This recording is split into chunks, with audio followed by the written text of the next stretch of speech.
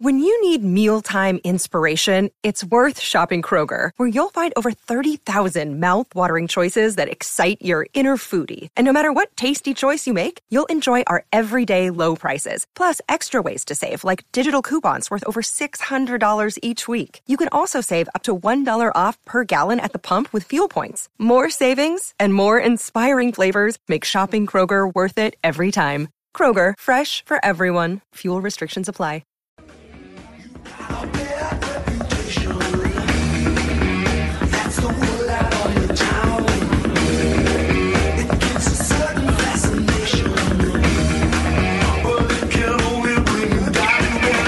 Hello, one and all. Welcome once again to Meltdown Comics, the Nerd Melt Theater. Harmontown is now in session. Please welcome to the stage Mayor of Harmontown, Dan Harmon.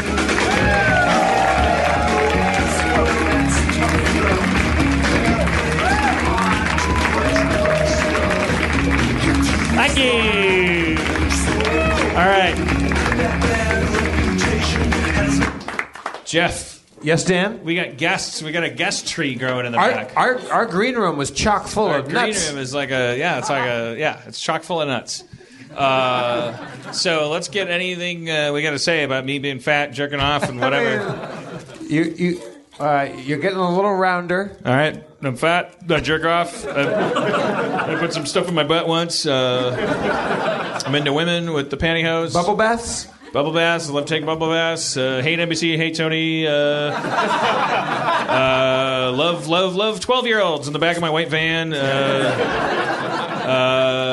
Rape, hilarious rape. We can end the show right now. Yeah. Well, that concludes 20% of you can run off, go and blog.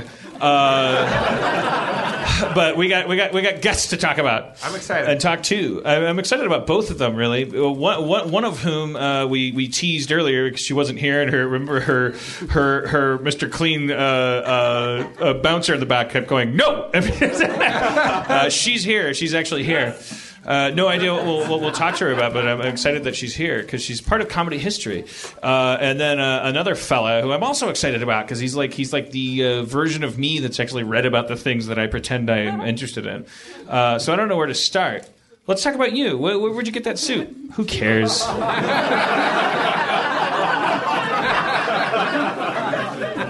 was just about to tell you the rich history of the suit. What you got anything going on? Me? You know, Dan, I'm just living a happy life. I've traveled a lot recently. Now I'm home. I don't leave again until we leave together for Scotland. Oh, that's nice. Yeah. Okay. I have a lot of anxiety about. I'm working on Community, and it's like I've burrowed into this mud hole. Community is a television show? Yeah. Okay. And I have no idea at this point. My compass needle's spinning about the quality of the show. It doesn't matter. Who will ever know? That's whatever. That's my shtick. I have no idea. Could be best. Could be worst. Who cares? No one ever wanted me to. Who cares, Dan, about how you feel about how good your show is or bad? It's stupid. It's a sitcom. Just shut up. But I'm in that zone where I'm like, I don't know. That's been like 6 months, and I keep thinking I'm going to finish, and then we're going to go off to Scotland. In between, Aaron's birthday. It's coming up very soon. Is that? It's in a couple weeks. What? It's December 5th is Aaron's birthday. Same as my brother? Same as my dad. What? Really? My brother... I propose a fan fiction story involving you and I at an 1800s orgy. I'm almost certain that already exists. In which we became our own grandfathers. Is there a slash porn of you out on the internet right now? I've never seen anything on the internet about that involved me doing it. There has to be, because there's lots of slash of me because of Whose Line. The Whose Line fans love it. I'm fucking Ryan and Colin. You don't like it. I mean, no, because here's why: poorly written. Would you like me to write some slash porn and make it?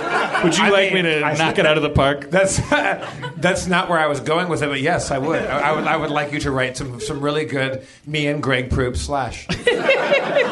right. Well, I'll work on that. I got to sit down. Okay, I'm not going to improvise it. I'll give you a better challenge. Me and you slash it up between you. If that doesn't exist, I'm shocked. I don't know what we have to do to make it happen. There's somebody did artwork of me and Dustin Marshall, our podcast producer, just really gaying it up. I saw some really flattering, actually probably years ago, when we first started doing Harmontown, I saw some really flattering serialized fan fiction that wasn't Slash, it was just fan fiction. It was about just our exploits. It was just me hanging out and then you hanging out and I don't know, us having misadventures and things. But somebody sent me a link one time and you read the first couple lines and it was me and Colin Mockery on a cruise ship and then it instantly turns into just sucking and fucking. I would welcome any of it. The reason I can't really read the Community stuff because I think I've explained this enough, but the reason is because of scientific craftsmanship. Because if you were to write a Community fanfic story about Annie finds a Rubik's Cube and there's a butt inside of it and it farts in her face, like if I were to mention Rubik's Cubes in an episode or something, we have to keep those worlds separate. Otherwise, what am I supposed to do? What could I do?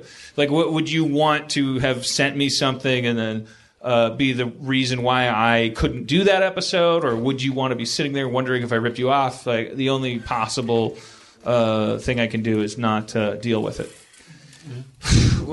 Thank you, Dan, for... I was hoping he would talk for 10 minutes straight about why he can't read fan fiction.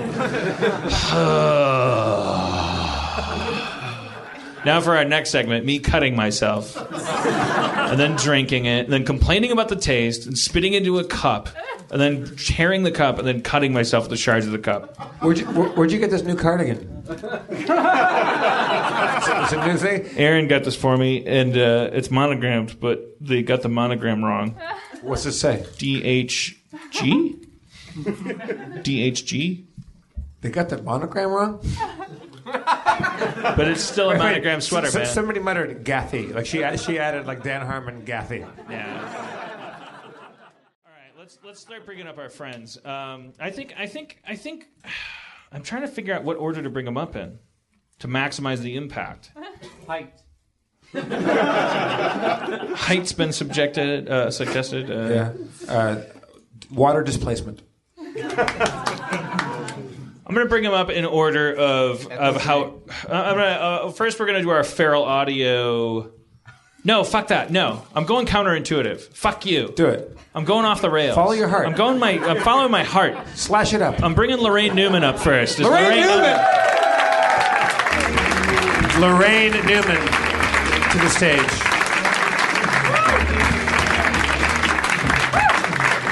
You can sit anywhere and take any mic. Doesn't matter. It doesn't. No, you don't have to move down. It's the future. There's no more rules. You just sit anywhere Anarchy? you want. Yeah. All right. No idea what to talk to you about. That's one of the new things. Well, we could talk about public bathrooms. We were talking about that in the green room. I said, "Is there anything on your mind, like emotionally?" And you said, "You want to have a word with," but it sounded like your husband is one of these people. No, it's women. But your husband, in the meantime, in the men's room, he said I think it was the next guest who talked about the gap. Right. Okay. Let's I didn't include hear what my them. husband said. I've like you know how male deafness tunes out the yes the pitch that's women's voices. Yeah. I'm kidding, honey. I really didn't hear what he said. You said in the green room you wouldn't mind talking about this. You called it the ski position. The women that think you can catch something from a toilet seat, so they hover. Yeah. You can't catch something from a toilet seat, but I end up sitting in your piss. Right. And it makes me hate you. Yeah, like you don't want germs, so you're not going to sit on the toilet seat. You're going to be the Nikola Tesla of peeing in a public bathroom. Laraine, you're saying women hover so high that they piss all over the seat? They don't even have to hover high, but they still piss on the seat. Really? Yeah, and no matter how much you put, to cover the seat, it still comes through, and I end up sitting in their pee. So it makes me mad. Does that force you to hover as well? No, I refuse to hover. You'd rather sit in strangers' pee than hover.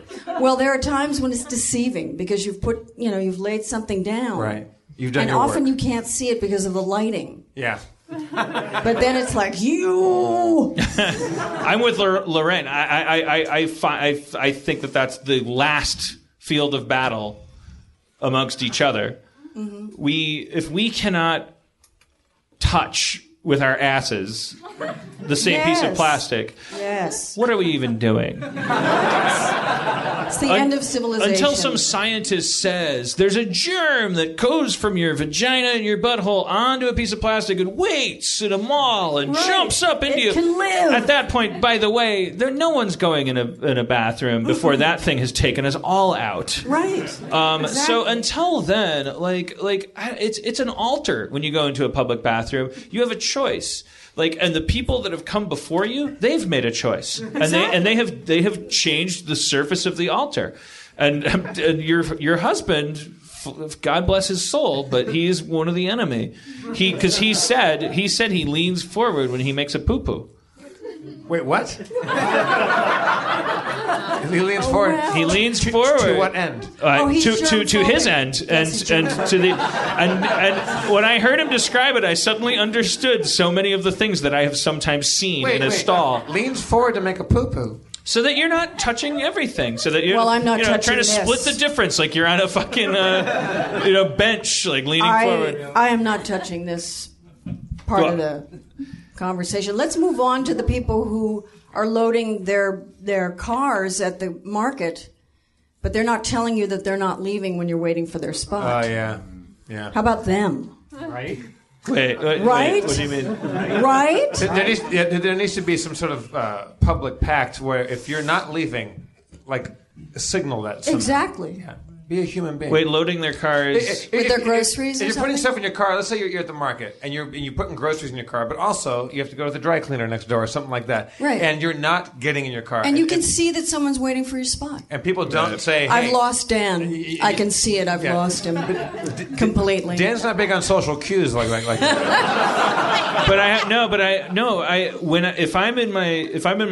If I'm get into my car and the meter's running. If I feel like someone's might be thinking that I'm going to leave the spot and stuff, no, I'm very paranoid about that.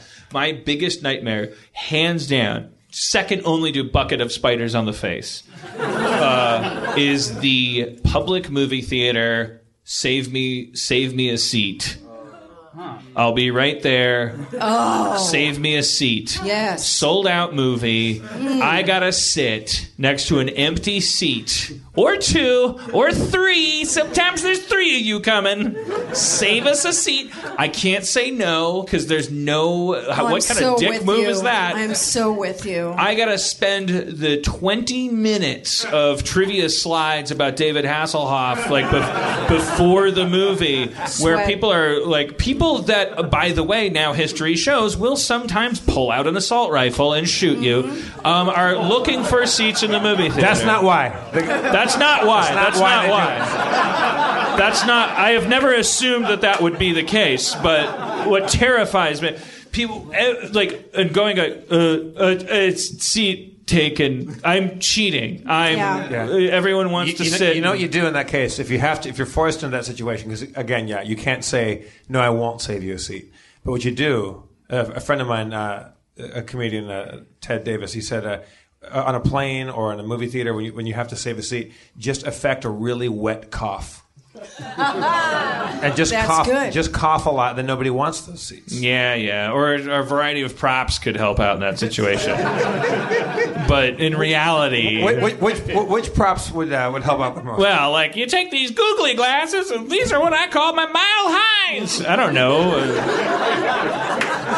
It's an audio podcast. Just imagine I'm wearing a prop that physically makes sense that a person next to you wouldn't want to... You ever want to scare a librarian?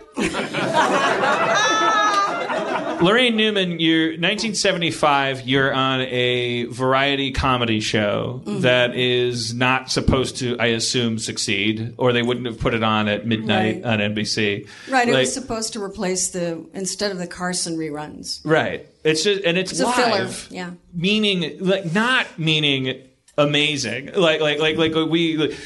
what is it now? 40 years later? I can't even keep track of time. But 42 years later, like every fucking sketch is archived in this computer control. There's a robot arm that goes dick in a box, goes burp, October 2012. Why would that be in October? There's a Christmas sketch.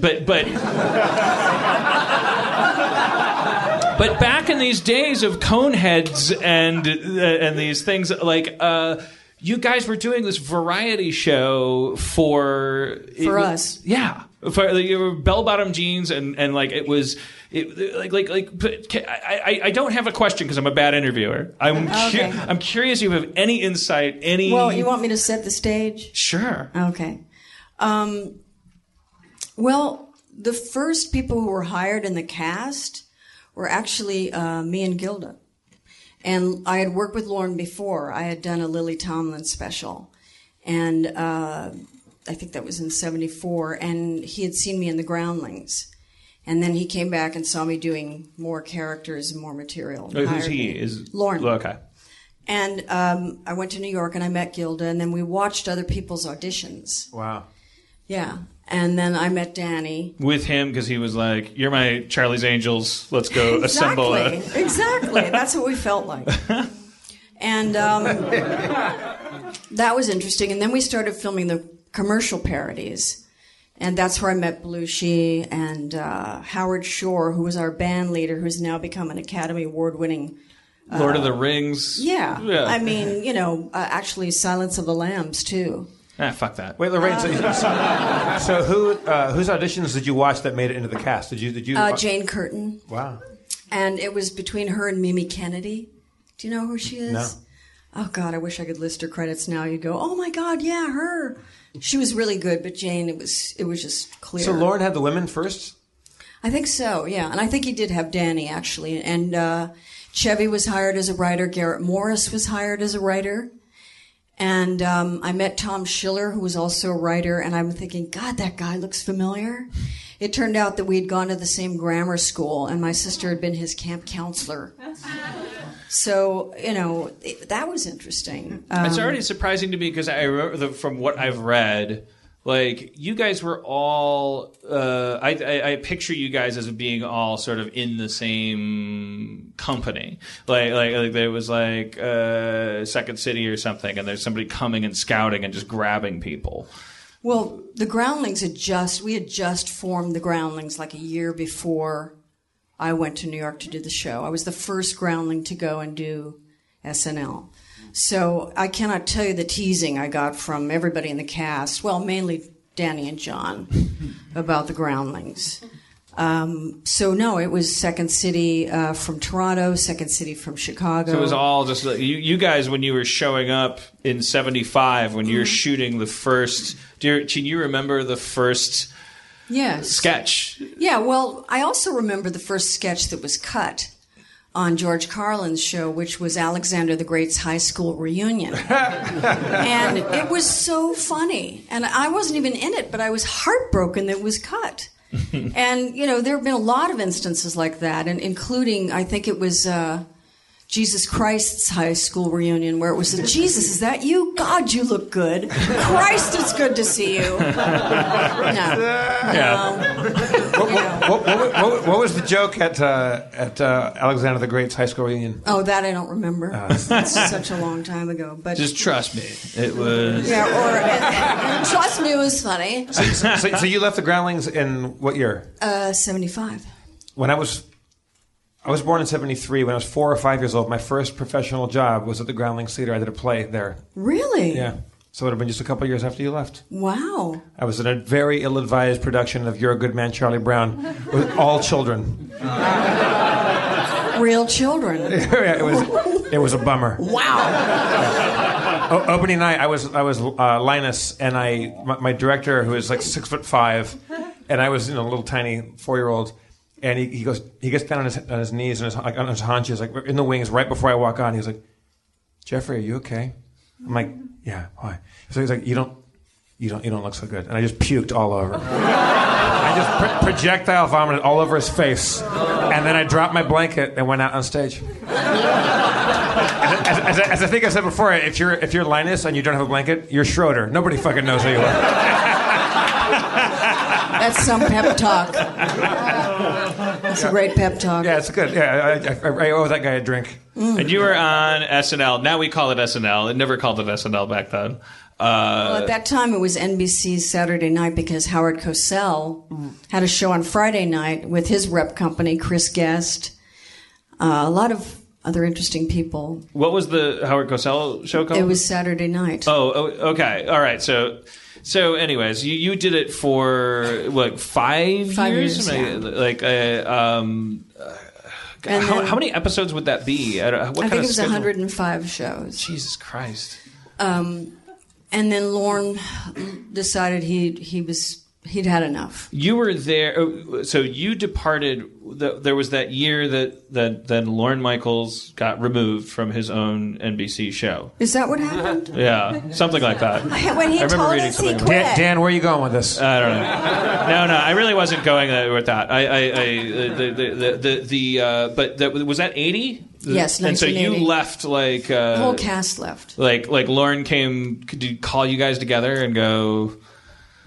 I'm interviewing about stuff that everyone can read in some paperback Dick Ebersol, or was it Dick Ebersol? Someone from the network came and asked us if we wanted to stay, knowing that Lorne was leaving. Because Jean Doumanian, who had been, I think, the talent coordinator, was going to take over as the producer. And we didn't feel that she could do it. So we all left. Wow. And I was homesick. I wanted to come home to L.A. After 5 years of working on a show, even if you thought that the next person would do a bang-up job, it's like, it's a good time to leave. Yeah. Yeah, you can't be faulted for it. Laraine, what was your relationship with Chevy? Because Dan has worked with Chevy, and they've had kind of a famous, newsworthy It was the last thing that we said in the green room. It was like, oh, the Chevy connection. Yeah, oh, Jesus. We're not going to talk about it. No, but I was friends with Chevy. We have a really great friendship, and when he left the show, I continued to be friends with Chevy. You were notably the only person from Saturday Night Live, unless I'm mistaken, when he did that roast on Comedy Central. You were the one alum. You did a very funny bit that was like you read from your diary of having worked with Chevy. Yes. But you were the only person there, and the story surrounding that thing is that he was pretty bummed out. He actually described. Oh, it was awful. It was really. I mean, his speech, when he comes up afterwards, was just they cut most of it, and they had to because it was basically. There was no material. Usually they have a bit where they roast the people that roasted them, but his was off the cuff, and it was just basically saying "fuck you" to everybody else, and people who had artfully crafted a piece, and it just and he said, "I'm only doing this because it's benefiting my wife's favorite charity." Right. So yeah. But is there something like you and I? It's like I literally ran up into the stage because we had that one moment right before. I was like, "Oh, Chevy! Oh shit! Would we?" I think you and I get the sense you and I feel the same way, which is like no good can come of. We're not gonna. There's no shit talk to be done. There's no he is a fucking fascinating person, and I worked with him. Longer than you did, not to pull any rank or anything, but I've actually worked with him longer than anybody, which is I sometimes marvel at looking back on, and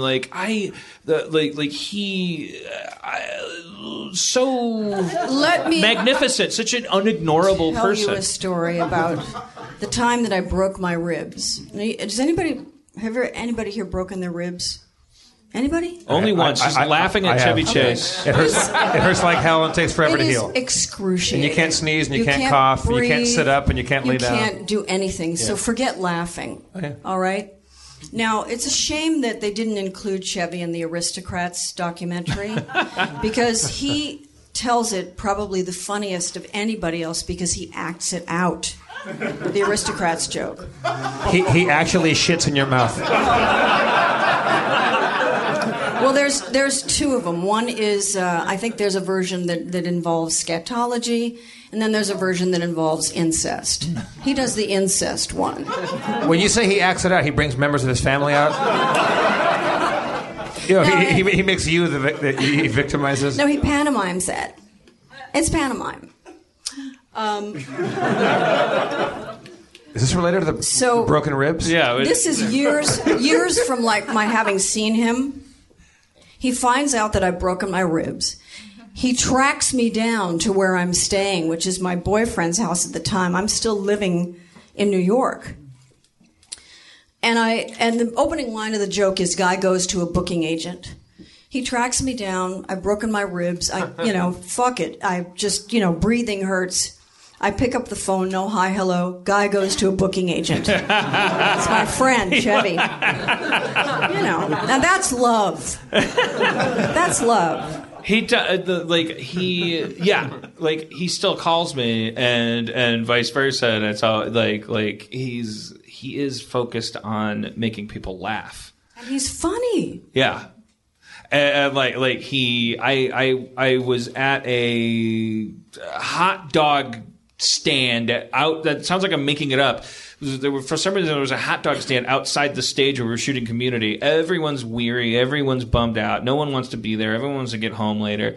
And the guy manning the hot dog stand goes, "Holy shit, it's Chevy Chase!" Who's standing in front of me waiting to get a hot dog. And I'm thinking in my head, oh, great. Oh, fuck. Yeah, please, come on, don't talk to anybody. We all just want to go home. And he's like, what do you want? And he goes like, oh, fuck, my sister's not going to believe it. So shit, please, let me call my sister. Will you talk to her on the phone? And I'm thinking in my head, I don't even have the balls to be a man and say, sir, excuse me, Chevy Chase wants his hot dog and we need to work. Thank God I didn't have those balls, because this guy in front of me who's worked for 1,000 years more than me, who has the right to decline or absorb this thing, goes like yeah, give me the phone, and he takes the phone, and it's right, and it goes like, hello, who's this? Natalie, it's Chevy Chase. What the fuck do you want? And the hot dog guy is like freaking out, and Chevy Chase walks off down Paramount with the phone, and he's gesturing, and it's like 15 minutes, and I'm like, I'll have a hot dog with lettuce, and I have all that time to think about who I am. With lettuce.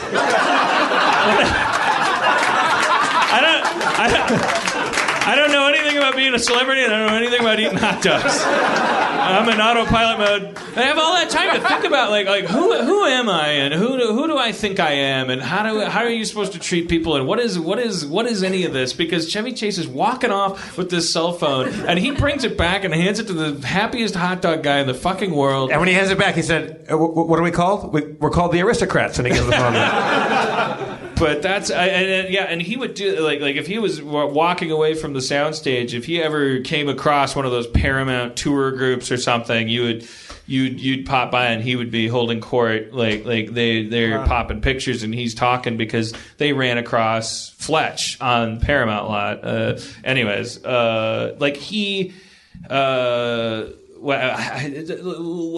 do you say? You don't say anything. I have no idea. You say the word Chevy. Yeah, Chevy, I'm standing. Well, I have no idea what you guys went through. TV comedy, single camera comedy, after the advent of basic cable, after the advent of, we got anybody over the age of 55.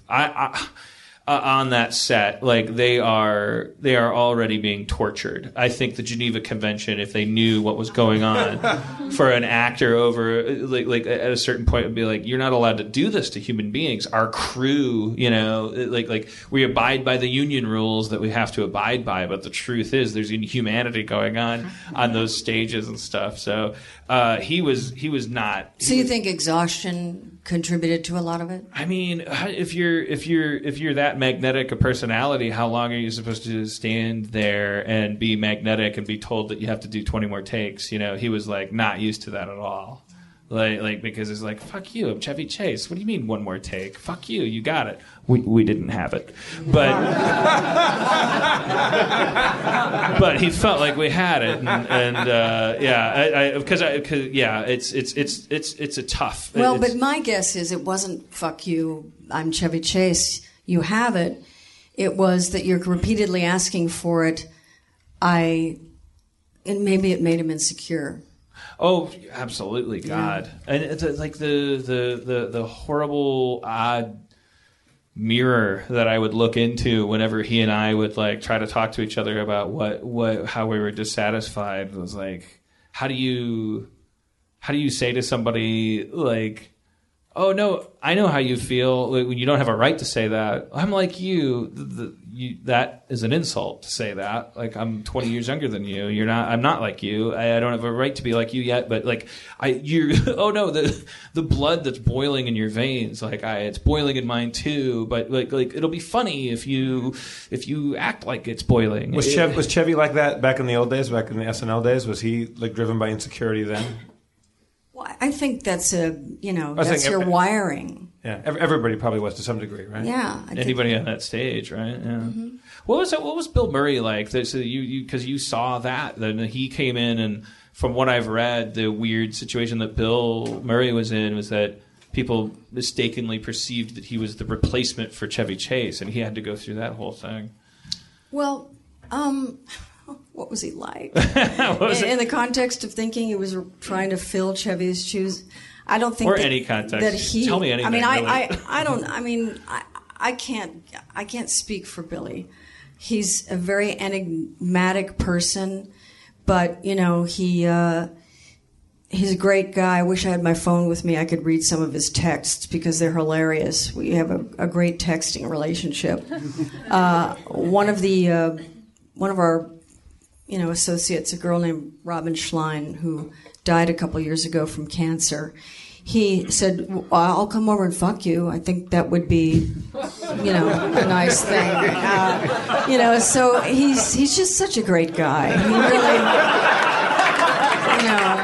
What was the vibe like before you guys would walk out to start a show? You'd rehearsed it. You'd probably done did they still do the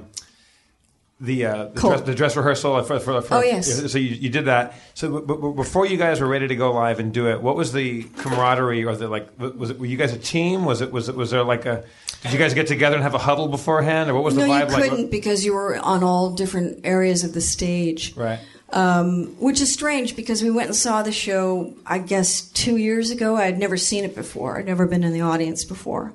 And it was, I think Ed Helms was the host.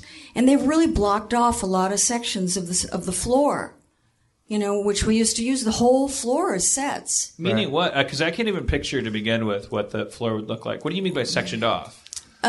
They've closed it off, There's sets where you can't see everything from certain parts of the audience, so right? Well, they've used them. I think they're using parts of where, like, the bleachers are for the upstairs.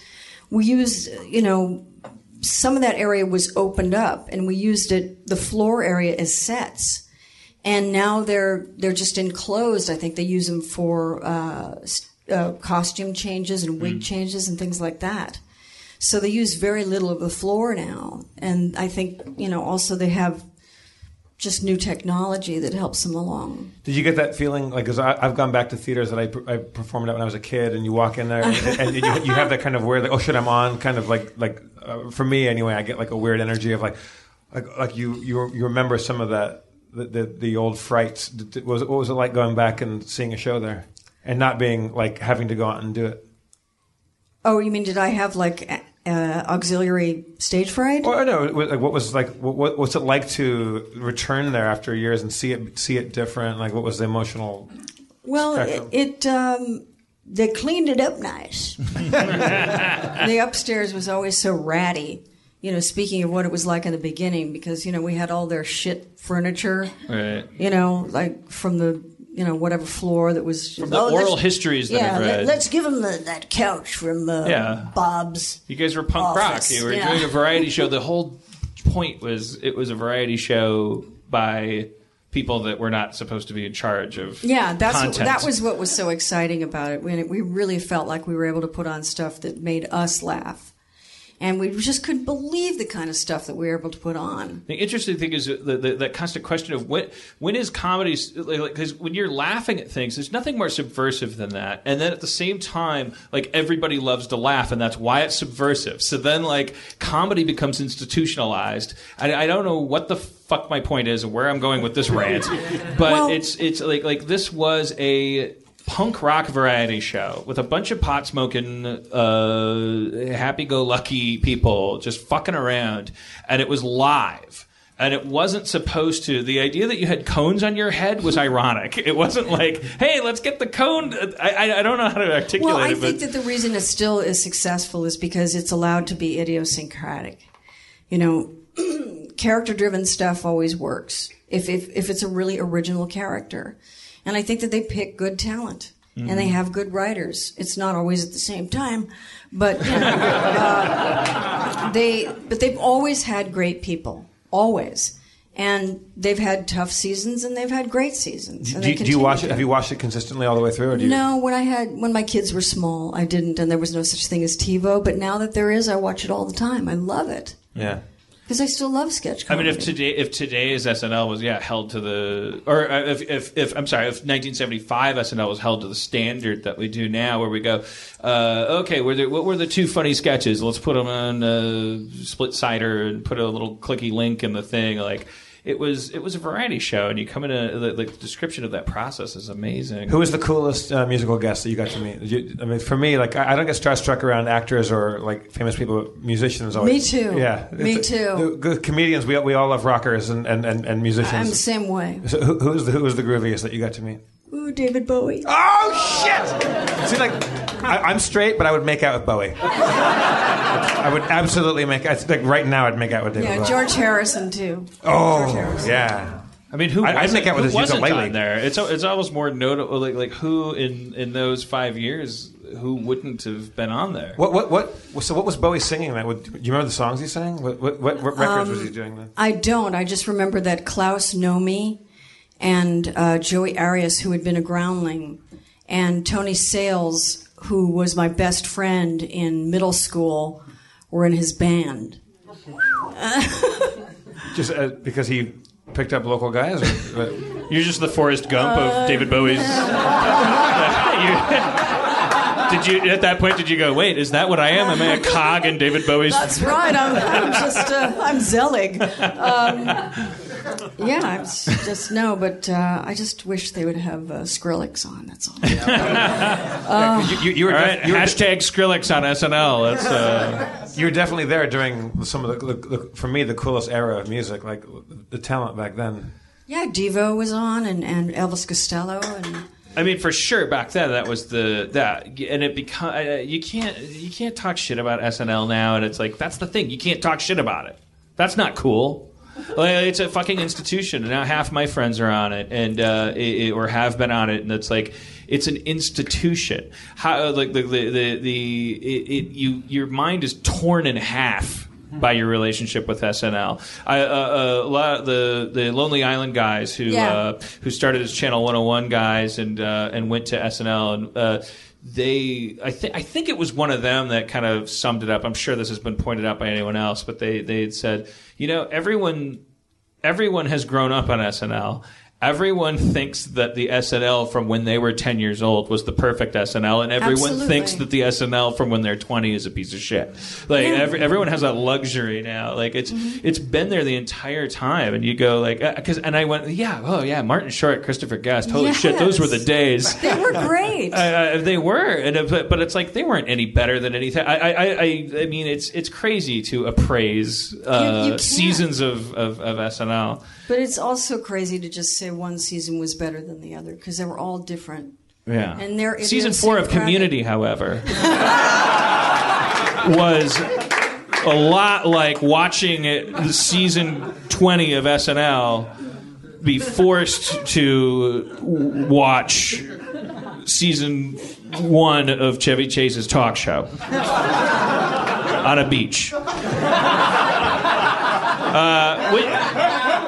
I don't want to put you on the spot, but I would if I had my preference, you would stay up here for our next guest to come up, just because I think it would be interesting to have you up here. But you could totally leave too and pretend that you have a medical emergency or a family in pain. But there's no dialogue between me and your guest, right? No, there is. You stay there. Is? You stay exactly where you are. That's why I think it might be. Well, why don't I move over here and all? Because I'm really interested in what he has to say, which I could hear out there too. I say stay exactly where you are and just okay, good. I just wanted to make sure you didn't want to leave. No, I don't want to leave. Okay, I'm kind of. I mean, we are going somewhere after this, but I don't want to leave now. All right. Are we supposed to leave, Chad? No. All right.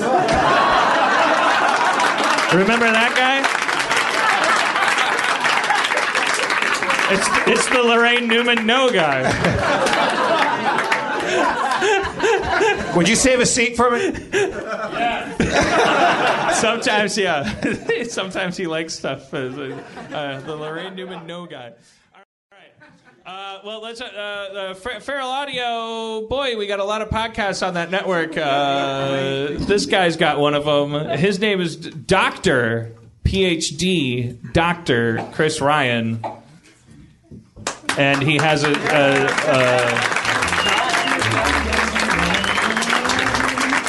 he has a podcast called Tangentially Speaking. Oh, God! Sorry. No, yeah, please, sit. There was that hang time where Laraine stayed. It's great. I thought she Now I can say I've been on a stage with Laraine Newman. Yeah. It feels important. I didn't want to blow her off, but also because you are the interesting thing about your the book that you wrote.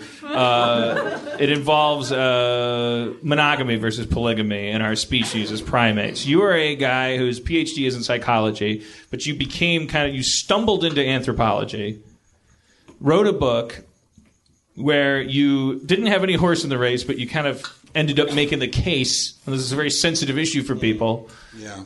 Myself included. Everybody gets their buttons pushed by this idea of, is humankind naturally monogamous? Yeah. It's a funny thing. People want to believe that we are when all the evidence suggests we're not. So that makes it a conflictive kind of conversation. But also in anthropology, then don't you count the fact that we all want to believe we are as evidence to the fact that we are? No. Behaviorally... That's the difference between science and bullshit right there. You summed it up.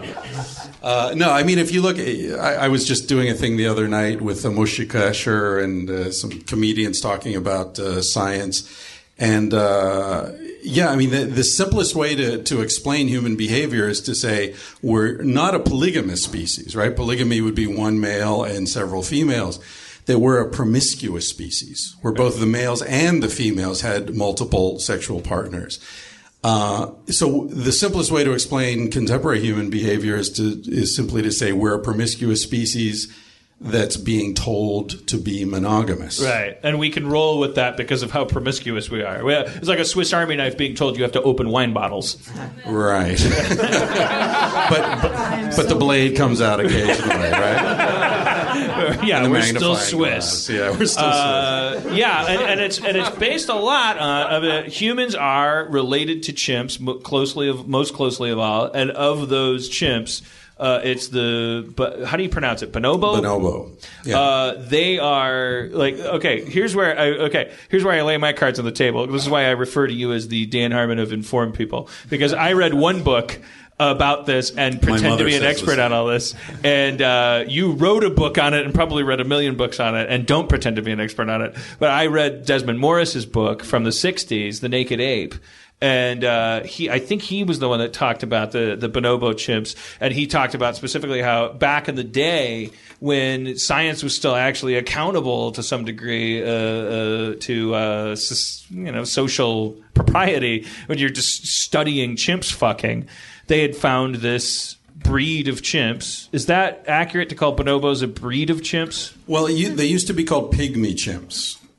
Despite the fact that they're not really smaller than common chimps. Right. They're a separate species. In fact, Jared Diamond, who wrote Guns, Germs, and Steel and a bunch of other things, argues quite convincingly that chimps, humans, and bonobos are really 3 subspecies of chimpanzee. Right, okay. We're so closely related. If you go to the zoo and you see the chimps or the bonobos in the zoo, you are more closely related to them than they are to anything else in the zoo. Gorillas or orangutans or what have you. So the chimps, humans, and bonobos are more closely related, for example, than the Indian elephant is to the African elephant. Oh, well, okay. Right? In terms of just genetic, last common ancestor and shared DNA. Wow. Yeah. We're extremely closely related to them. What percentage is our DNA linked to a chimpanzee? Well, there are many different ways that scientists use to measure that, so numbers vary, but from 98 to 95.5% is the general range. But also, I mean, that's kind of a nonsense thing because we have 70% in common with watermelon. That 0.5%, yeah, exactly. A watermelon is 98% water, like genetically. So are we. Yeah, exactly. All I know is we don't have to go to work tomorrow. That's what I'm getting from all this. Also, interestingly, speaking of not going to work, both chimps and bonobos sleep in hammocks, which I find really fascinating. I love hammocks. In nature, or just when they're provided them? No, they weave hammocks every night. They weave branches together and sleep in them. They create hammocks. So we argue, Casilda, my wife and I, who's back there somewhere, argue in Sex at Dawn that hammocks are the first human technology. I fucking love humanity. hammocks. I thought that was but when you get into a hammock, it feels so good. I thought it was because I had Asperger's or something. It's because I'm a monkey. So the it's bonobos, primal, man. So Desmond Morris's book, and a lot of what Desmond Morris discussed, has been subsequently questioned and challenged and stuff. But what he talks about is they discovered this type of chimp who's really more closely related to us, or as you're saying, like they're like cousins of. Well, they're equidistant from us. Like we both descended from chimps, and the interesting thing about them was always how much fucking and sucking they did. Like they are incestuous, they are bisexual, they are he referred to them settling gang disputes through orgies. They're known as the aristocrats of the jungle. They do it all. Guy goes into a talent office. They make the Kama Sutra look like an episode of My Three Sons. Like Guy goes into a hammock. and early in the 50s, when they're discovering this stuff, they're sort of discovering it and going, weird monkey. And then over time, we're going, wait, that's us. That's what's going on. That's what's raging inside our brain. Yeah, they're also the only other mammal that has sex face to face. Right. Right. They stare into each other's eyes. They kiss. They have oral sex. They exchange food while they're having sex. Gross. That's gross. I don't like food and sex. Whenever there's chocolate syrup, Mickey Rourke, baby. Yeah, I don't like it. Whipped cream. Yeah. Yeah, it's like leave the food out of it. Yeah. Frans de Waal, who's a very famous Dutch primatologist, said that chimpanzees use violence to get sex, and bonobos use sex to avoid violence. Yeah. In about 50 years of observation, both in the jungle and in captivity, no bonobo has ever been witnessed to kill or rape another bonobo. Not once. And believe me, if you're the first one to see it, your career is made, right? So they're looking for it. That's the holy grail of primatology. Right. You just created a whole new weird payola scandal that's going to happen. Bonobo rape porn. Yeah. It's going to 30 years from now. Bonobo rape staged by Dr. Soto. Paid for in Bitcoin. So we do with that information though. Here's okay. So let me let's walk through the emotional experience that a human being with a necktie that's got to go to work tomorrow at 9 a.m. That loves his wife and loves his kids. What the emotional thought experience that he has when he reads a scientist saying that human beings aren't naturally monogamous. The natural experience is that person says, well, that is implying that my life is a lie. That's implying that... Yeah, but that's a mistake. That's a very shallow interpretation. That's like That's like if you're talking to a vegetarian and you say our ancestors were omnivores, is the vegetarian going to say, therefore my life is a lie? I don't think so. I think most vegetarians would say, yeah, of course they were. That's why being a vegetarian is hard, but I still choose to do it. We're also clearly descended from a lot of murderers. Like we bashed each other's brains in and slurped our brains from each other's skulls. We don't have to keep doing that. Fast. I agree with the sentiment of what you're saying, but people often say to me, because I'm like in the business of talking about human nature, right? Which everybody's got an opinion on. People say like, okay, what is human nature? Are we naturally violent, as you're suggesting, like Steven Pinker suggests and others, or are we naturally fuck generous? Pinker. Fuck Steven Pinker. I know, I've said that many times. But what the hell was I saying? Steven Pinker always sidetracks me. But the thing is, we are. There's all sorts of interesting research showing that toddlers of 6 months old already have a sense of justice. And that, and one thing I often say is, look, nobody's walking around suffering from PTSD because they helped a stranger. Right? So no matter how violent you think we are by nature, it's interesting that we have to be trained to hurt each other. Yeah. And even after boot camp, it still fucks us up. Right. So I think that the evidence is quite clear that we are by nature a species very interested in justice and egalitarianism. And compassion. That's our nature.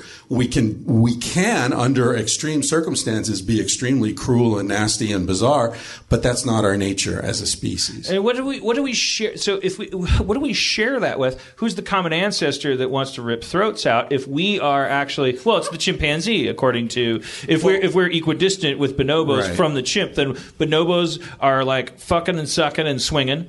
They're the 70s of chimpanzees. They're the hippies. And we're over here being like, we're Devo going like, okay, we can do this. Let's just build a couple more skyscrapers and beep boop boop boop.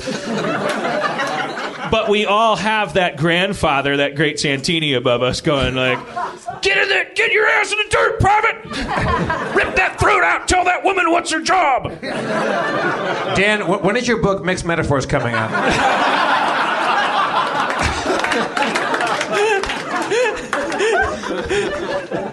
It's an album, Jeff. And it's going to be the book of movies.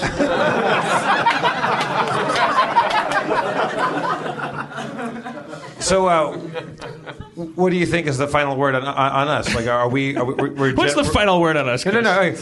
So, I believe so too. Like children in a sandpit aren't racist. We learn that.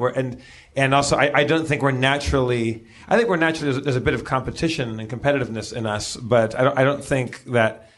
Like you said, we have an innate sense of justice. I think there's other things that come along later on, like capitalism and governments, that we reward war and we reward conflict. Yeah, property. Yeah.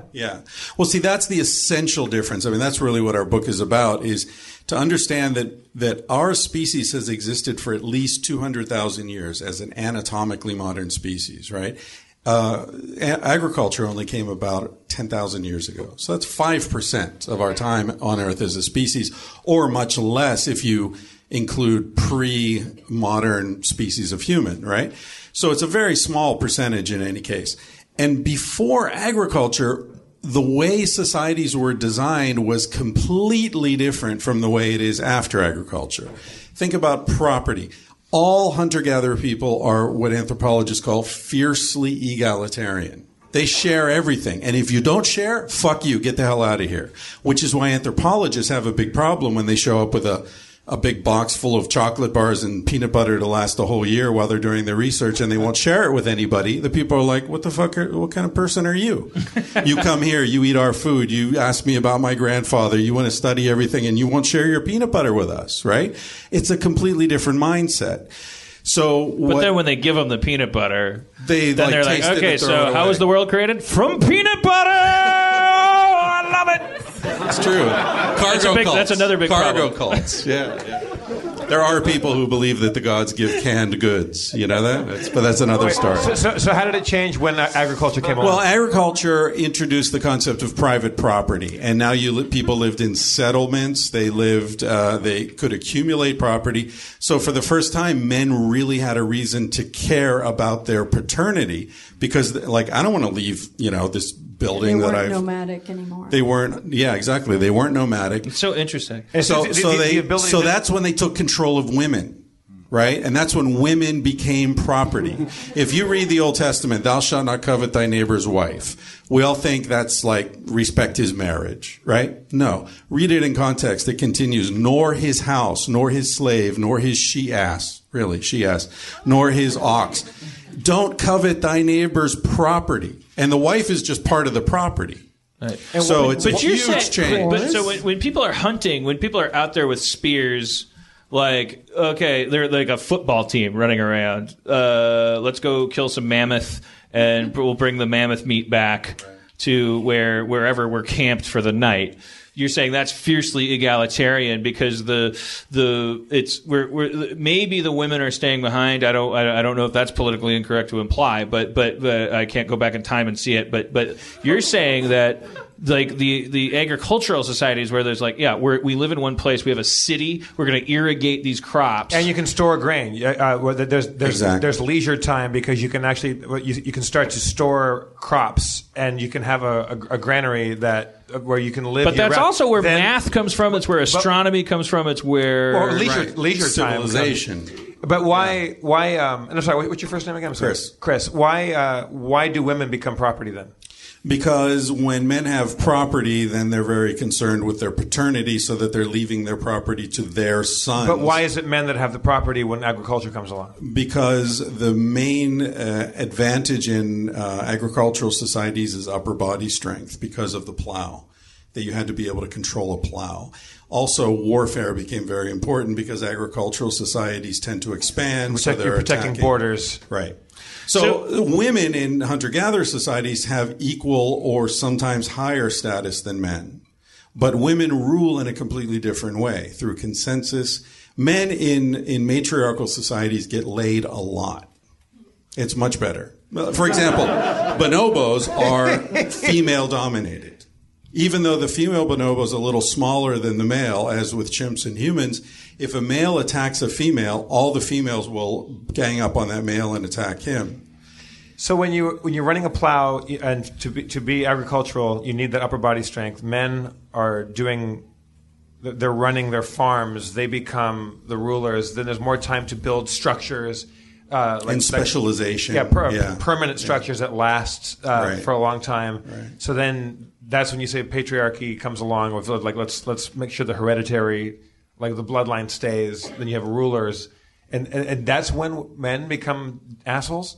Yeah, that's when the inner asshole comes out. I have to update my Joseph Campbell informed understanding of how this all worked was that it was these male-dominated football squads I pictured these cavemen in these fur loincloth, going you take the left, you take the right, Johnson go 20, go deep, and they spear these animals and they take the meat back home to these little encampments, and then those encampments travel, and then those assholes go down to the equator where these incredibly advanced societies have been formed, sometimes incredibly brutal, but advanced societies have been formed because they're able to, because they live in a more equatorial climate, they have created a society around the stars and the rising tide and all that stuff. And then these patriarchal guys come in and go, fuck you, you may be organized, but you don't know home invasion.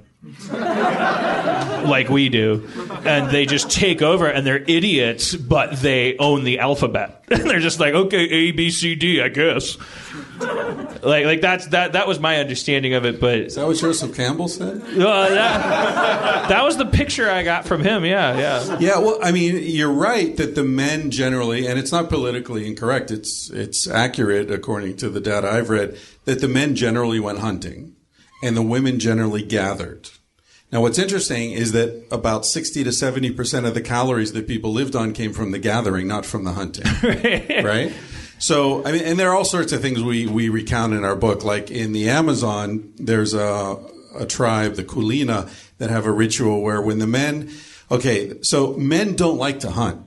Generally, right? They'll go occasionally, but men are lazy. They're in their hammocks, right? So the women have a ritual called the Dutsiet Bwane, where in the morning, the women will get up and they'll go around the village and they sing the song that it basically translates to, "We want meat, you men don't give us enough meat." And I wrote to the anthropologist and I said, "Is there a double entendre there?" And he was like, "Yeah, definitely." Laraine is casting a wry glance right now. Yeah. So they go around the village and the women will, they'll go up to the man who's lying in his hammock and a woman will go and bang on the post where his hammock is tied. And this is not the woman he normally has sex with, right? And what it means is, if you come home with some meat tonight, I'll fuck you. So it's motivation for these guys, like, oh, I get some strange if I kill a monkey. I get some strange. So we should rename our species to Hominus pivinus. Sorry, it's a Jeremy Piven joke. Strange seeking missile. Yeah. So so then the guys, like, if you're not into that woman, you can say, "Oh, my stomach's bad," and okay, they'll let it ride, right? But so then the guys will get together. Now in the Amazon, they hunt independently because the game is very sparse and it's monkeys basically, and they're spread out. So the guys will all leave the village together, but before they split up, they agree to meet at a certain place at a certain time. So then they go out. A couple of the guys will shoot a monkey. The others won't. They'll come back. They got a couple of monkeys. They cut up the monkeys. So every guy walks back into the village with meat. And they all get laid. Wow. And the anthropologist who wrote this in an academic paper at the end, he wrote, "The Kulina participate in this ritual in very good cheer." Of course they do. So now, as a guy who is delving into all of this, as a married guy who's in love with his wife and who has his own ego and his own what meat did you get today? when you come up against this point where you go like, oh, this is how humans. How do you like we talked about this earlier? So our human species, monogamy is it may not be an instinct for us, but it's something that we want to do and that is worthwhile. And that way, I'm asking you, as the guy who wrote the book and who is married, how you're coping with that information as it's coming in. Why doesn't it change you? Why don't you run out naked in the street and become the guy who's preaching the gospel of polygamy?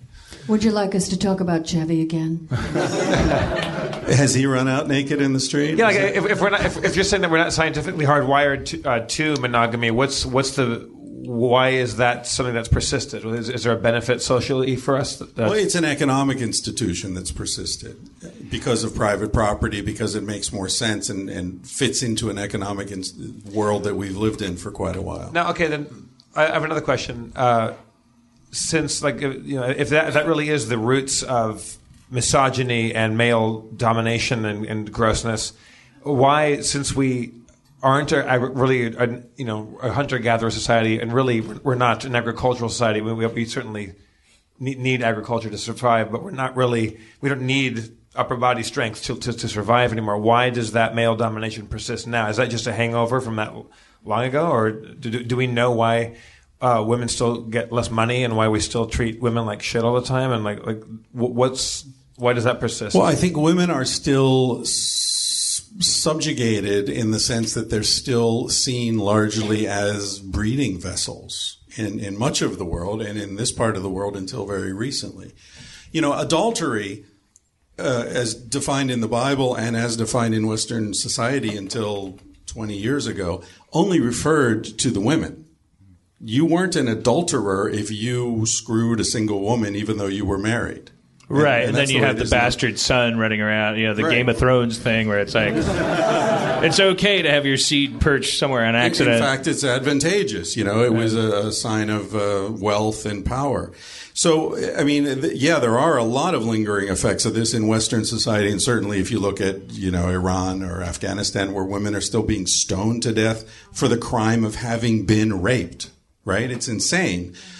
So women are still seen as property, very much. And what we really rebelled against in our book is this idea that women are by nature gold diggers, right? Women are by their very nature trading sexual access for goods and services for men, for status or meat in the ancestral environment or whatever it is. That's bullshit. Women were put in a position where all they had left to barter with was their sexuality. So of course they did in order to survive. Because if you had a kid as a single woman in Victorian England in Darwin's day, you were a piece of shit. You were thrown into the street and your kids would starve to death. Yeah, if you're not allowed to be a senator ever, right, and you don't have a penis, and you're ambitious. So what do you do? Yeah, it's a dead end. Survive. I mean, you try to survive. So, but what was your question? What do you do? Well, my question was, what do you say to yourself naked? at night as you go to bed next to your lovely wife, as you turn out the light and you go, I got my dog, do you have kids? You're living the American dream, you got your white picket fence, you wrote a book that says that people want to fuck everybody. They do. Just look at them, right? What's the follow-up to that? What's the epilogue to that, to a happily married man? The epilogue is that we all make our own decisions. And that, as I said earlier about vegetarianism. We also want to take a shit, but we do it in a toilet. We also want to pick our nose, but we don't eat it. Why are you equating sex with horrible things? Hear him out, doctor. Well, I jumped. Go ahead, finish. No, I mean, I assume that's what you were going to say. No, I think, people find their own compromises. People find ways. The only thing, we don't advocate anything in the book. The only thing, as in terms of behavior, we only advocate compassion and understanding. And, let's start from a realistic understanding of what sort of species we are. So we look at anthropology, we look at primatology, we look at human anatomy, particularly reproductive anatomy, the shape of the penis, the volume of the testicles, the fact that women can have multiple orgasms. I got in trouble giving a TED Talk because Meg Ryan was in the audience, and I decided to go off script and talked about female copulatory vocalization. Right? And that really pissed them off. She can't have a problem with that. She doesn't, but the guy who runs TED did. Oh. Yeah. He was like, I won't have what you're saying she's having.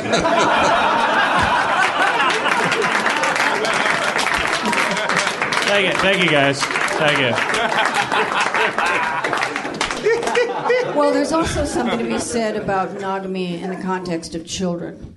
I mean, there's a lot of evidence of the destructive impact of, a parent leaving, Desmond Morris's book, which is, again, it's totally the only anthropology book I've ever read, by this guy in the 60s who literally, that guy, I don't think in this book he said it, but he did say, just to put this in context, he did imply that women's breasts evolved to look the way they did so that they would remind men of their butts. That's called the genital echo theory. That's just to put it in to context remind men of their like, own butts. Like a lot of founding fathers of like theories that we end up building stuff on. They, you put it in context. You're like, oh, you know what else Freud thought? He thought this. Like, you don't discount Freud, but it was a different time. Anyways, that was the one book I read, and the thing that really stuck with me was this idea of pair bonding and neoteny. He talked about how humanity was in the crosshairs of nature, and we were going to be exterminated from the earth if we didn't figure out a fucking way to survive, and we had to do it through change, and we had to start emulating the pack hunting, like biological killing machines around us. And as we did, we had to really hunker down and stop being like these bonobos. I don't know if he knew they were called bonobos or not, but stop being like our forebears and start like making some changes. And one of those changes was we got to focus on the brain biologically.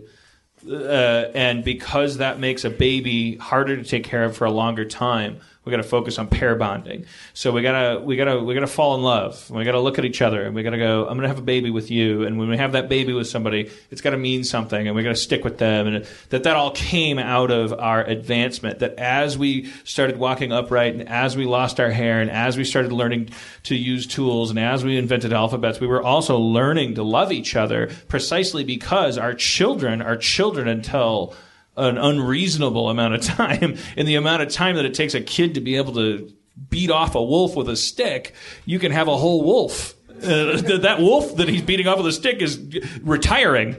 Is going like, I'm too old for this shit. The humans live until they're a very, very old age, and their childhood is like largely spent being a gelatinous blob of crying, snotty garbage. And so you need somebody to stick around and take care of it. And so we took that direction away from the bonobos. Like, you don't just climb up in a tree. You don't just like hit the hills when you hear a distress call. We took a different path, and part of that path was us going, okay, you and me, hey, you, Cindy, okay, yes, Carl, yeah, no matter what happens, right? For real, okay.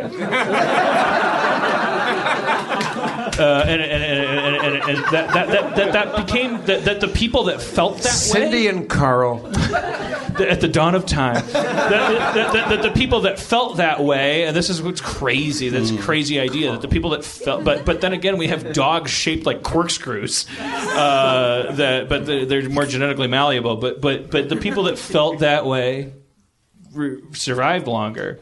Humanity that survived the ice ages and whatever the hell happened to us, there were the people that coupled up and said, like, I love Cindy. But let's look at the unarticulated assumptions in that, right?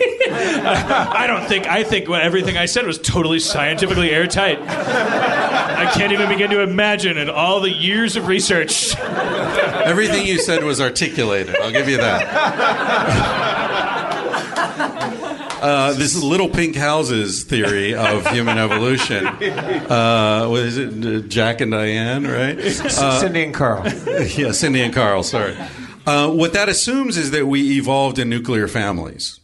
Right? Casilda and I, in our book, we call this Flintstoneization. This tendency to look around at the modern world and project it into prehistory as a way to explain and justify the way we are now. The fact is, hunter-gatherers don't live in nuclear families. They live in band-level societies of 150 people or fewer, in which they all take care of children. So I certainly agree with you that 2 parents is better than 1, but you know what's even better? 15 parents, right, like 20 cats. Parents. Right. And running around with a bunch of kids your age, a little older than you. A 7-year-old respects the opinion of a 10-year-old way more than the opinion of an adult, right? So there are all sorts of things built into us as a species that are resonant with band-level societies. Got it. Casilda, who grew up in Africa, told me this beautiful expression: the best place to store extra food is in your friend's stomach. Makes perfect sense. Right? There was no refrigeration. There was no accumulated resources. So if you went out and you killed a deer and you came back and you said, according to your Jack and Diane theory, I'm only going to share this meat with my wife and my kids, assuming you knew they were your kids somehow, because you're out hunting. How the hell do you know who she's fucking? Right? I have a really weirdly shaped penis. There's absolutely no way the woman that beds with me successfully could ever let another man. That was my weird strain of biology. We're like the Habsburgs, but it's like a weird strain of DNA. It looks a corkscrew. That's too simplistic because that's like a lock that could be picked. It's like my penis looks like a common house key. And so did my great-grandfather's. What were you saying? That's how I would know back then. That's how I would know. Anyway, the anthropological data is very clear that hunter-gatherer people did not live in nuclear families. They did not live in sexual exclusive pair bonds. So this theory that, the ones where the man stayed and took care of the woman. Well, first of all, he didn't stay because he had to go hunting. God. Secondly, the last thing he would do is share the meat only with his wife because that would get them all kicked out of the damn band, which is what they're depending on for survival. Sorry. And then you look at anthropological data, like, for example, in the Amazon and Papua New Guinea and other parts of the world, there are a whole bunch of societies that believe in something that anthropologists call partible paternity, which is that, we assume that everybody knew that one sex act could result in a baby. That's not true. In fact, still today, lots of people don't know that. Darwin didn't know that, right? So, these people believe that a fetus is quite literally made of accumulated semen. So a woman, sorry to gross you out, but a woman who wants to have a baby, as all women do, that's smart and funny and good looking, will have sex with the smart guy, the funny guy, and the good looking guy to get their semen into her fetus. And then when she accumulates a certain amount of semen, then it starts to become a baby. And then when she has the baby, all of these different men will come forward and say, yeah, I'm a father. And they're all like, there are different words in the language for like the one who put it in, the one who spilled it out, the one who mixed it around. Yeah, it's like gangbang porn in the Amazon. I have a partial right now.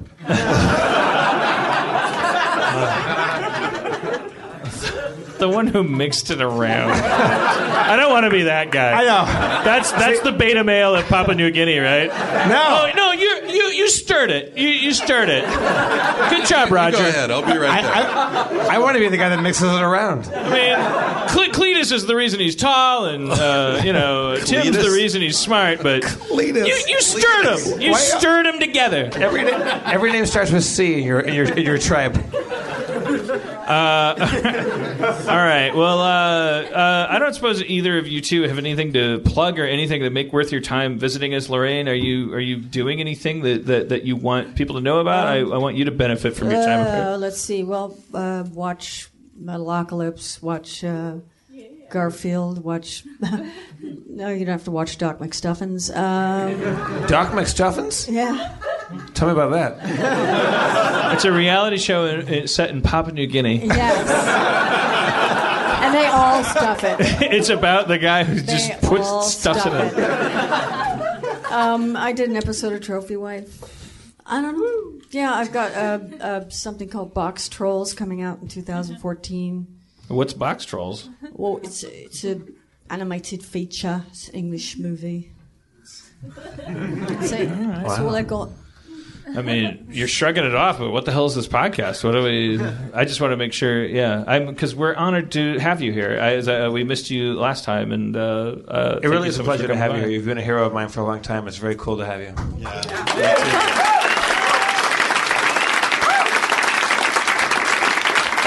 And when I say have you, I mean bonobo style. And also come back anytime. That's a policy we have here. Come hang out, and you can take Jeff's place. It doesn't matter. I'm the guy that mixes it around. Let's also thank Dr. Chris Ryan. His podcast is called Tangentially Speaking.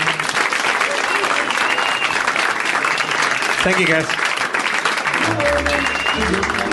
These are our guests. I'm a bad interviewer and a bad host, and I'm bad at dismissing people.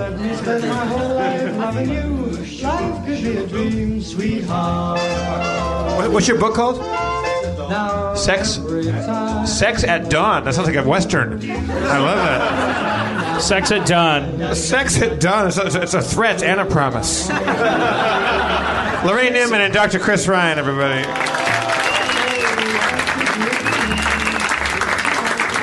First, go to his podcast, Tangentially Speaking, which is a feral audio podcast, which I'm sure if we listen to it, I'd be like, ah, man.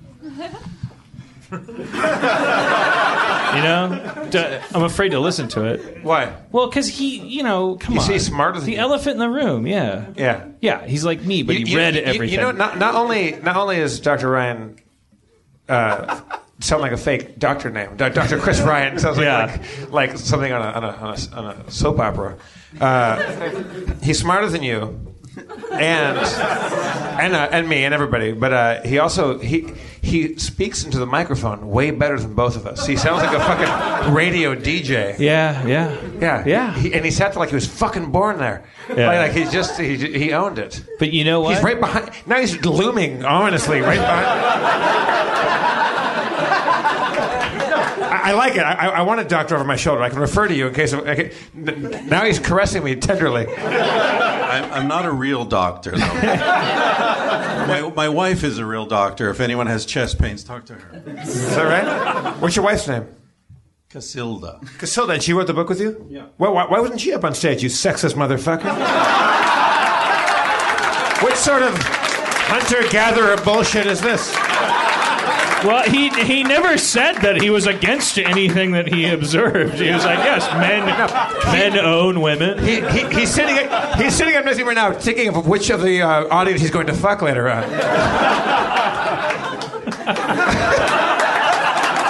And he's pointing at you.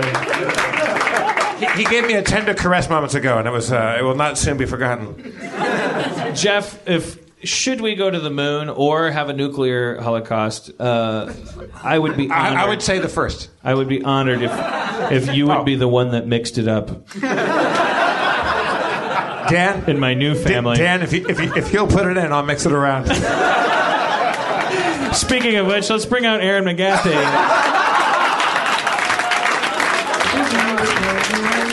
From the world's worst Segway department.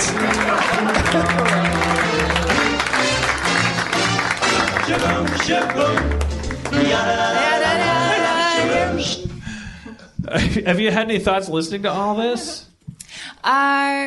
Yeah, sure. I have to say I was really sleepy, and I love Dr. Christopher Ryan. I've actually read his book, Sex at Dawn. It was recommended to me before he had his podcast, but I fell asleep for the last 10 minutes. Oh, that was my fault. No. It was no boredom. I was just sleepy right. and comfortable. And there's an intern back there who she complimented my dress and then fell asleep. And I was like, I want to take a nap with her, so I fell asleep too. It's happening as he's talking. It's tribal. You guys created a hammock back there. And, yeah. Should I come back and mix it up and give a little here and a little there and whoever turns out taller. So women thought a baby was made by combined semen, by fucking everybody, and a baby would turn out funny, smart, tall, clever, this or that. And there was one guy's job just to get in there and look, the baby's tall, he's clever. I'm not. I just mixed it around. I immediately thought I'm the kitchen aid of baby making. That title was reserved for the guy that they couldn't figure it out. They're like, oh, he's handsome like Tim and he's strong like Kyle. And Steve, I'm sure you really made sure that Tim and Kyle were both equally represented with the back and forth motion of your tiny little plunger. The way I heard that was not a beta male thing. It was very alpha. The guy's like I went in there. I was so secure in my masculinity that I just went and mixed all that cum up and fucking stirred it up. Here's the crazy thing. Do you ever wonder, how the fuck did human beings ever figure this out? Because I guess they had nothing else to think about and no other data to collect. But I just learned that with cats, that's actually true. Mm-hmm. Like a couple different cats can fuck a female cat, and a litter of kittens actually represent different.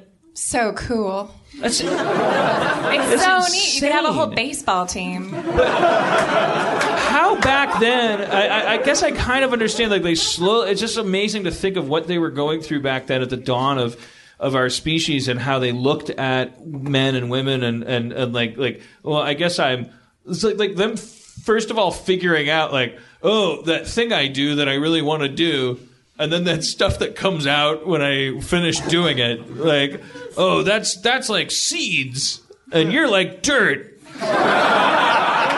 Because sometimes, them making the correlation that 9 months later, sometimes. Did you ever have a sex talk, like a formal sex talk? No, my mom. Did your dad hit you with a sex education book? My mom said to me at one point that this is as close as verbatim as I can get, and I've apologized to my mom. She's a great mom. I don't think she listens to the podcast anymore, but my mom at one point said that sometimes when a man looks at a naked lady, his penis gets excited and stands up and dances around, and then white stuff comes out of it. And I went to the bathroom after watching Debbie Does Dallas with my older brother. He would invite the neighbor kids over he would charge them to watch Debbie Does Dallas because my dad had it on VHS. It's a porn, you fucking 25-year-old. You big sausage pizza generation. We used to have Story. Debbie didn't want to do Dallas. She had to. Mr. Greenfield earned it.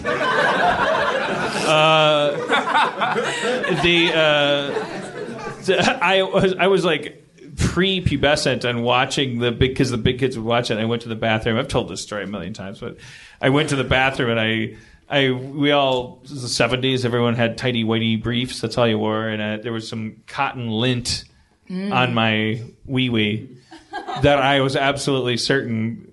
I looked at it as I was going to the bathroom and I went, oh my God, my penis got up and danced around because I looked at a naked lady and that's the white stuff that came out. Did you think there was a man in your penis, like The Shining? I thought that my penis was like a man that danced around. Yes.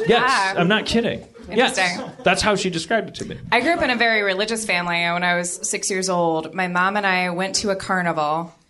And I don't remember the details from the carnival. I remember when we got in the car, I was holding a $5 bill, or which one's is Lincoln on? 5. Yeah. Okay. Yeah. I'm just double checking. So I was holding this $5 bill, and we lived in Italy, and I didn't have like American money, but at this or a penny. It could have been a penny. It was a bill, and I hadn't really seen American money, and I was like, this guy, like, to get on this bill.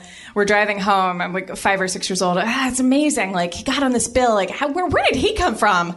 And my mom said, well, when two people love each other very much, the female will arouse the man, so his penis it becomes an erect. Yeah. Why? This is how I thought. And I was like, I didn't know. That's not what I what dots was she connecting there? I think she was just waiting for it. She was really excited. My mom was very like academic and was just waiting for her chance to tell me about sex. Also, she always liked scaring me, I think, a little bit. So I was just like, this guy, Bill. What a night at the carnival. Like, I remember as she was explaining this to me, I remember looking at fireworks going off in the background as she was saying, well, when a man and a woman love each other very much, the woman will arouse a man so his penis becomes erect, hard like a stick. And then the stick goes inside the woman, and if he's excited enough, his ejaculate will go into her, and if it fertilizes the egg... She called the dick a stick, but she used the word ejaculate? It's a weird term to get clinical. Well, our dog was named Ejaculate, so... Okay. And we sat in silence the rest of the way home, and she kept on asking me if I was okay, and I was like, it was fine. But I misunderstood the talk, and that I thought that, and I think a lot of kids think this, I thought that the penis detached and you plugged it in like a gas hose. So that's what I was thinking. A gas hose? Well, like, I imagined a gas pump. I was imagining my parents lying next to each other, and my dad being like, "Honey, is it time for another McGathy child?" And him just being, my mom being like, "Yay, a baby!" That's like all because I was celebrating Abraham Lincoln being on the bill. Meanwhile, I thought women had nothing to do. I thought that when a man looks at a woman, his penis is like just goes. Woo! You guys are lunatics. Mom, how does a bill become a law? Well, when a man loves a woman, his penis turns into a man, detaches like a gas hose, and pours ejaculate into her. I do remember when I was 6 years old, as we were driving home, and I had presence of mind to be like, this is fucking crazy that she told me about this. I really feel like this is too soon. By the way, I wasn't allowed to watch an R-rated movie until I was 17.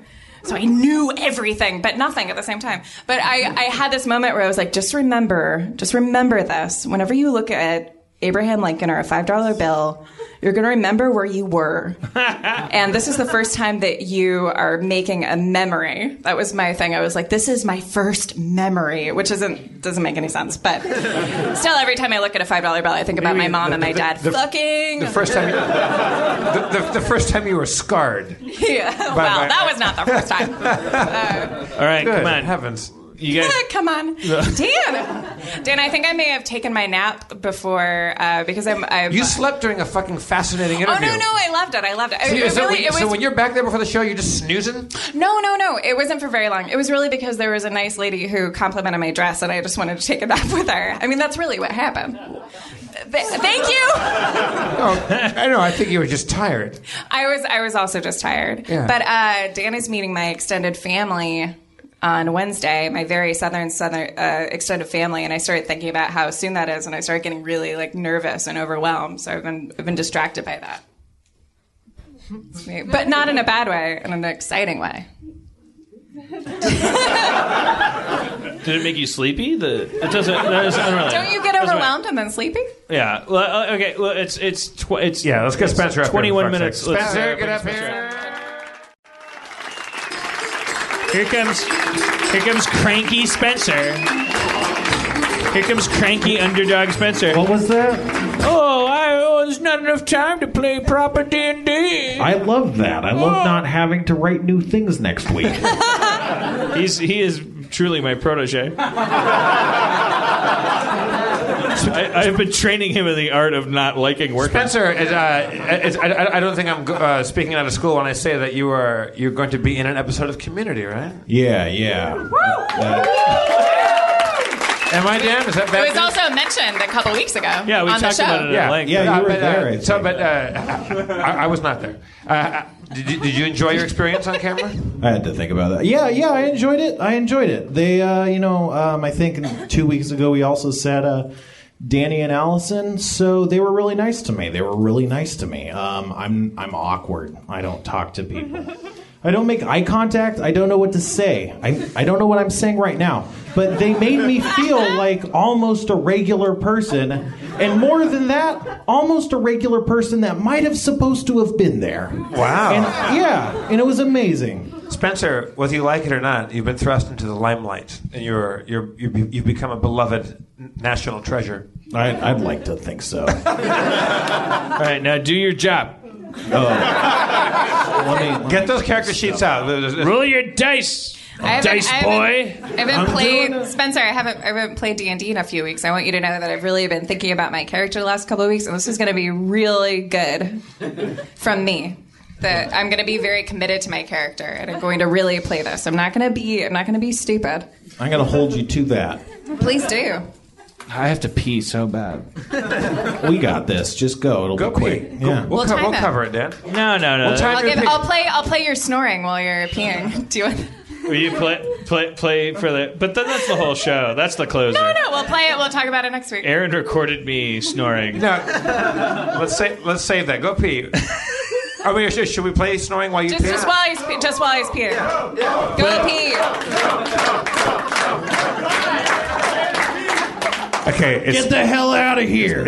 It's 9:41. Let's see how long it takes Dan to pee.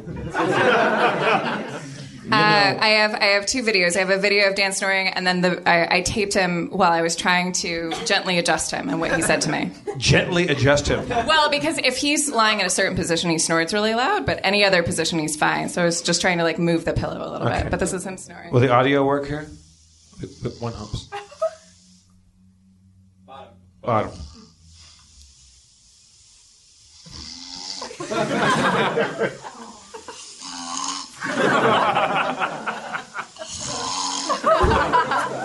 A wildebeest?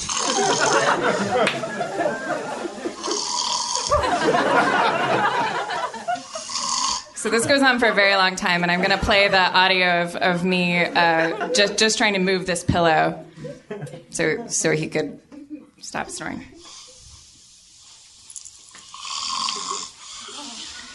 Hey. What's wrong with you? All right, right, I'm going to pause it.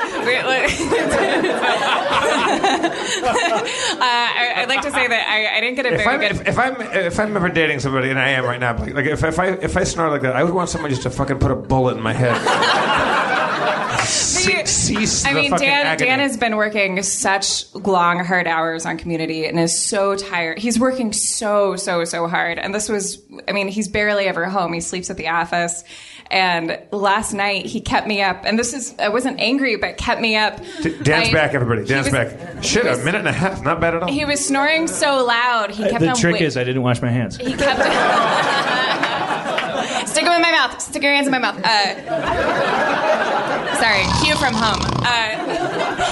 He was snoring so loud that he kept on waking himself up with his snoring and be like, "What, Aaron? What?" Did you hear it? Did she play? No. Yeah. Everyone started laughing. You couldn't hear from the bathroom. You pee that loud. You couldn't hear your own snoring. Yeah. So really quick. This is 45 seconds. We'll have to hold our breath because it's pretty quiet, and then we can laugh after. Stop. What's wrong with you? What? Nothing. You're just snoring a little bit. Oh, okay. Okay. I don't want to fight. I'm not doing anything wrong. I just need you to understand. Do you have any idea how little sleep I've gotten in my life? I know. I'm so sorry. You're just. If I do something wrong, it's not anything wrong. It's just an adjustment. That's We'll just say it's okay. It's not sleep apnea.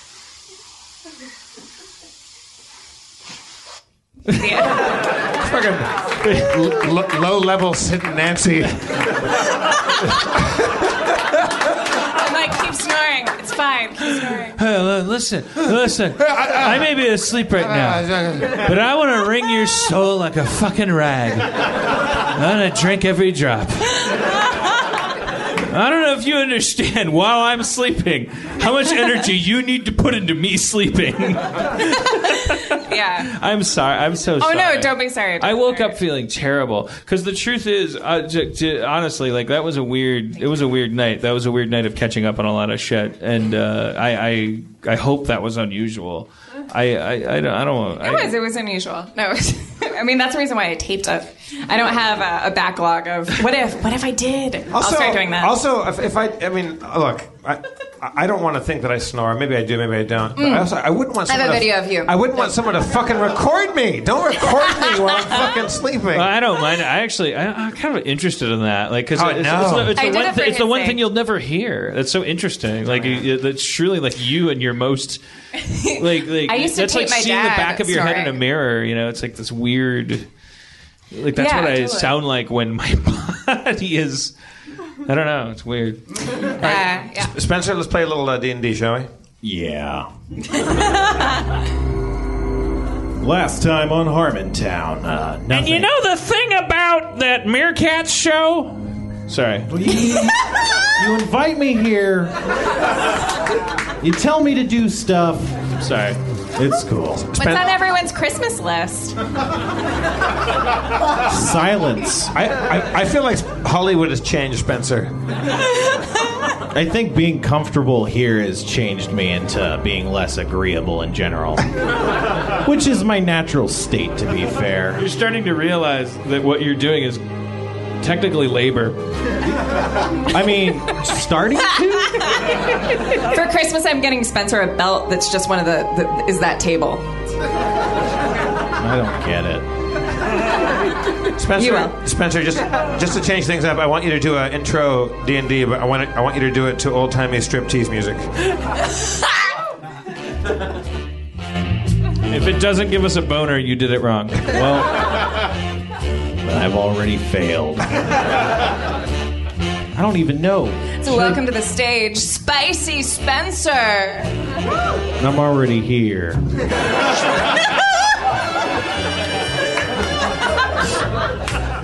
I don't. For the podcast, all lights have been cut except to me. Yeah. I don't know what's happening. It's called the special. You have your light now. It's called burlesque. It's Hollywood, man. Take your fucking shirt off. You want fame? Well, fame costs, and right now is where you start paying. I don't want any of this. I never did. just want to pour vodka and sit in a corner. Do it. Okay. How much time do we have left on this music, Jeff? Just 2 minutes. All right. Last time on Harmontown, nothing happened. I will leave. I mean, honestly. It's your guys' name on this. Yeah, come on. Well, it's just one person's name on it. I mean, sure. I think we're just feeling guilty that we ran up the clock as usual. So we're trying to make a joke out of it. Sometimes when it's dark, I kick my cat because I just bump into it, and I don't think, oh, sorry, let me kick you a whole bunch more times while laughing gleefully. That'll solve this problem. Well, does your cat seem like part of him kind of likes it a little bit? Depending on where you kick it. Oh, yeah. I have a socks on. What 1 minute 20 left in this track, Spence? Just go for it, yeah. And this is what, take 4? All right.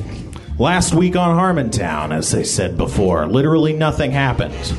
There was, it was a different Harmontown. No D&D happened. Oh, right. But the time before that, however, our heroes were locked in combat with Admiral Darkstar. You see, the climactic, anticlimactic combat involved face-sitting, wire saws, and dismemberment discussions on the seemingly helpless Admiral. And after attempting to reason with the Dark Lord, he revealed that were he killed, he'd grow much more powerful, perhaps more than they'd ever imagine.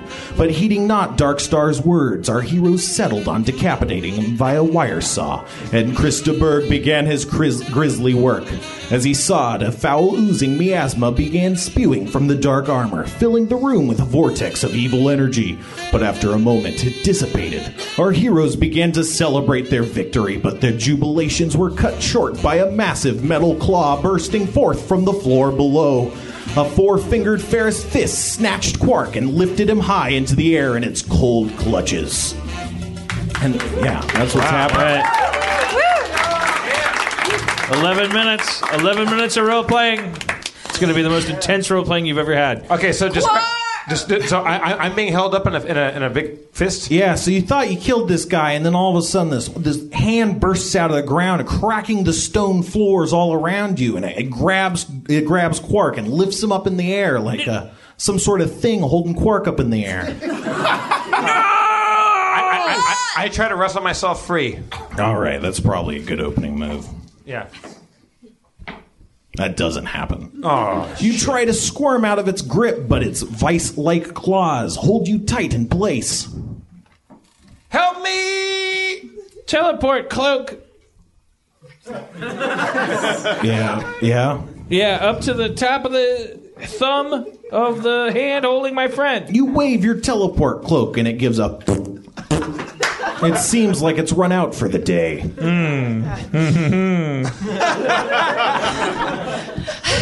Quark! I'm going to put on my boots of springing. Okay. Okay. You relax. Save your energy. Right. You look very weak. I'm being crushed by a giant hand. Yeah, I know. Shush. I put on my boots of springing, and I take a deep breath. And, in baseball players, if they make eye contact with something, it works better. So I do that. And I jump. I use my boots of springing. To try and jump up and release him, because I have a whole basket of crafts and a lot of ideas. I just got to get up there. All right. You spring spryly atop the hand. You land between the second and third fingers, kind of on the joint of this hand. You're kind of standing above where Quark is with your basket of crafts. All right. I'm about to destroy your handiwork, sir. No. I like that. Yeah. Can I do anything else? What do you want to try? It depends. You could start doing something else, to be sure. Okay. I'm going to prepare something for my next move, which will be... Being crushed by a hand.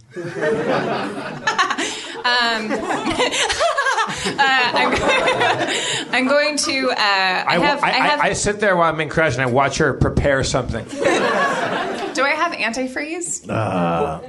No. Okay. You have cheese. All right.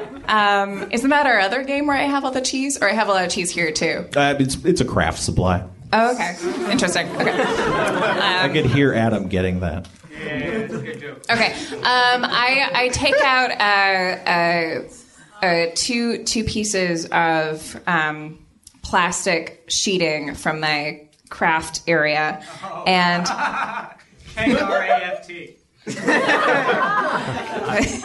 We've released Adam. Someone put a nickel in. I'm preparing something. I take out two sheets of plastic sheeting, the cheese, some string, and a hole punch. Okay. Stay tuned.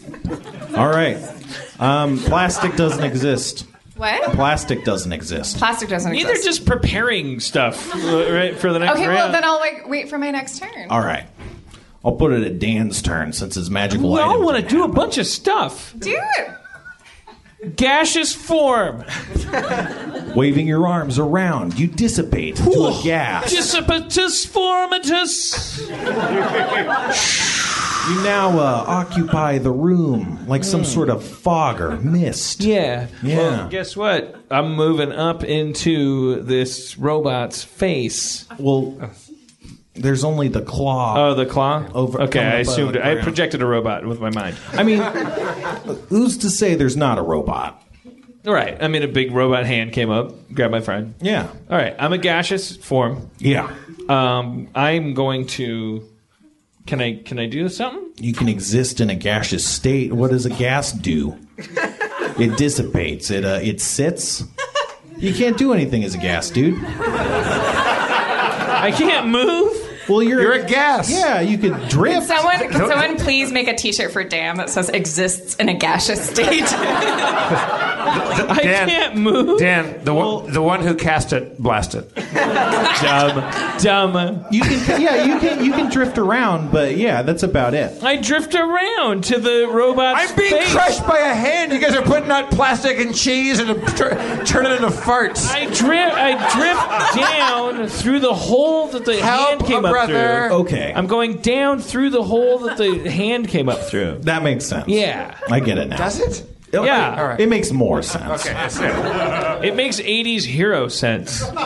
Flowing through the cracks in the floor, you go down a level, and there you see a giant robot man See? with his arm through the ceiling. I get you're up on in the- his grill.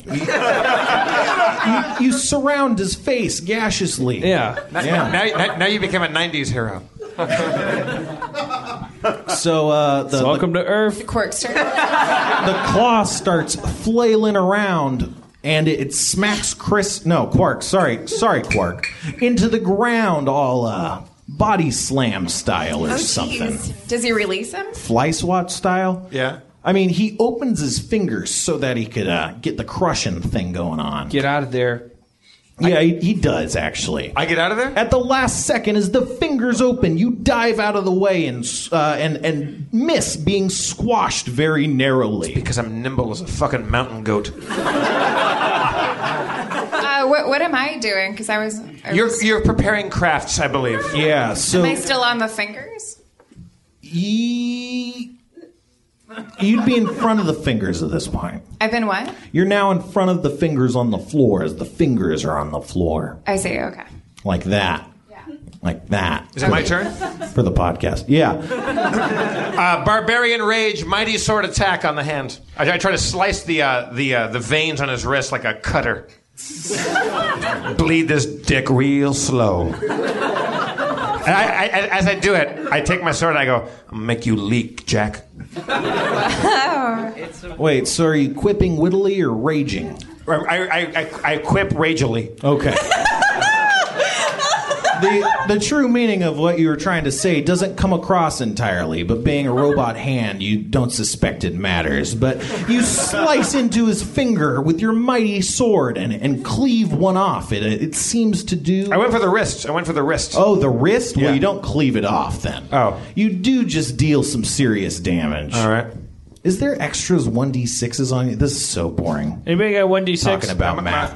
It's 2d8 plus 8. Yeah, gotcha. Crits 19 to 20 times 2. He's asking for a dice. Yeah, for dice. No, I got the dice. I got the dice. Sweet. That would You always make got it the dice. 22 damage. Fuck yeah! Freak out! All right, is it back on me? Were you just trying to end the show? No. I thought you were like yes, and then everyone just killed the momentum. No. Fuck. I end the show. I would do this till 11. I want to find their limit. I take the supplies. I take the supplies that I had gathered before, not plastic, string and cheese. I make eye contact with the room, and I smash it, and I put on my amulet of summer, my flaming armor that can heat up metal. Whoa, yeah, that's you guys. Yeah, so good. We'll edit their silence out. So with my amulet of summer, which I'm assuming like fires up, so it looks like I'm on fire, right? Yeah, like not completely Human Torch, but pretty much there. Okay, all right. Hey, look! I say to my friends, and then I'm going to charge the. Can I charge the? Is the heart exposed? On this floor? Not from this floor. You'd have to pop down to the lower level there. All you have is the hand coming up through the floor right now. Yep. Yeah. Okay, well, I guess I'll go ahead and pop down, but can I pop down by sliding down the neck like a Ghostbusters pole? So it's kind of like, okay. Yeah, you can. It's just the arm, not the neck. Right, okay. But yeah, right, definitely. The neck's not out. Okay. All right, I'm going to slide down the arm, but I'm going to nuzzle it as I go down so as to create as much damage as possible. With a damaging nuzzle, you slide down the metal arm. It doesn't seem to do very much because it's metal. But you do slide down the arm and find yourself on its shoulder right next to the giant robotic head. Cool. You got an attack action or something. Oh, I do? Oh, well, then I'll take my flaming arrows. And I will fire my flaming arrows into the robot's eye and the other into his neck. Because he'll be like, what is happening? You fire your arrows at point blank range. They both smash into the head, except one of them seems to like bounce off the head and it just blinks off the armor. The other, however, pierces through and goes into the brain. You can see, the robot brain. I don't know what you call that. A computer. Right. The positronic module, which doesn't exist in D&D. However, according to Asimov, it's the soul matrix.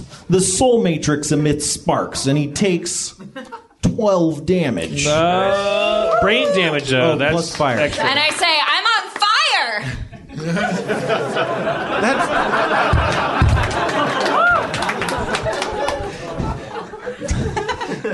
The laziest mic drop of all time. Well, I don't want to hurt the mic. But the most compassionate. But you thought you could do damage by nuzzling? Oh, well, Irene, have you ever slept next to Dan Harmon? Hello! look, I don't want to get in a fight.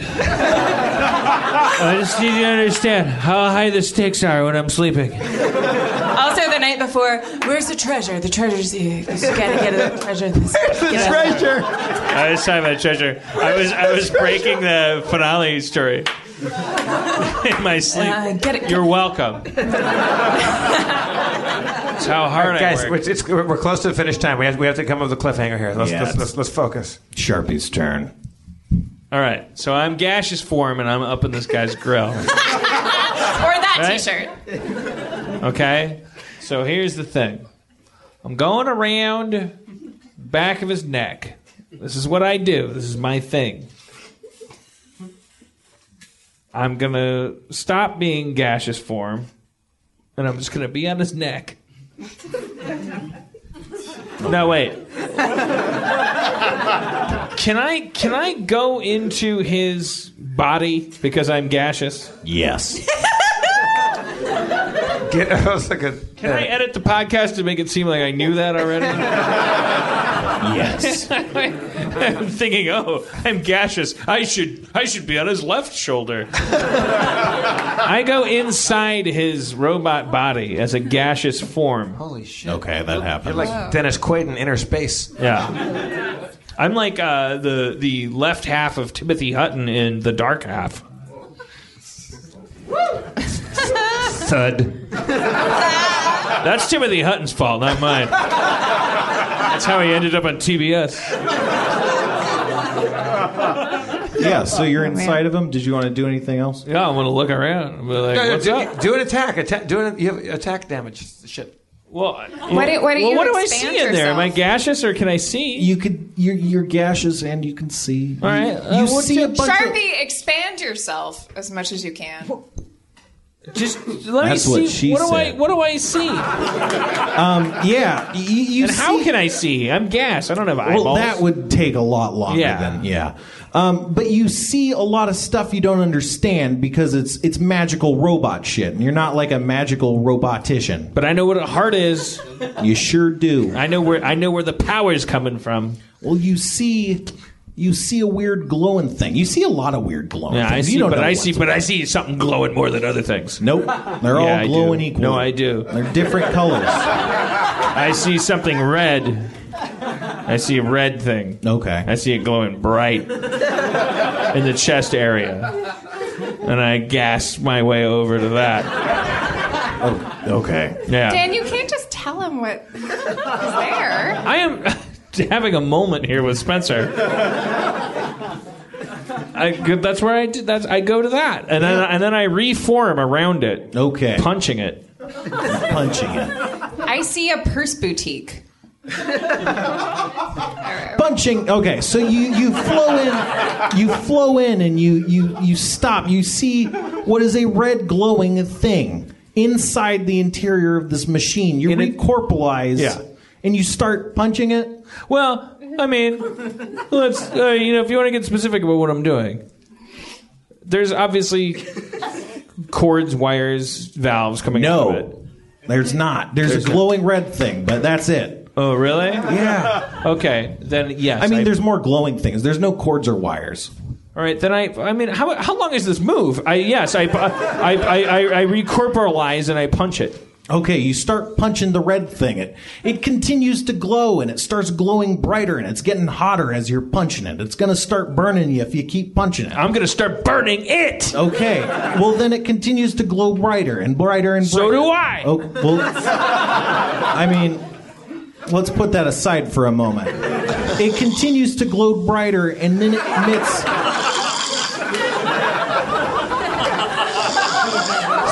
Spencer, get back! Spencer! He left the job. Spencer get back here, Spencer. We need you. He just walked out the back. Oh my God! What the fuck?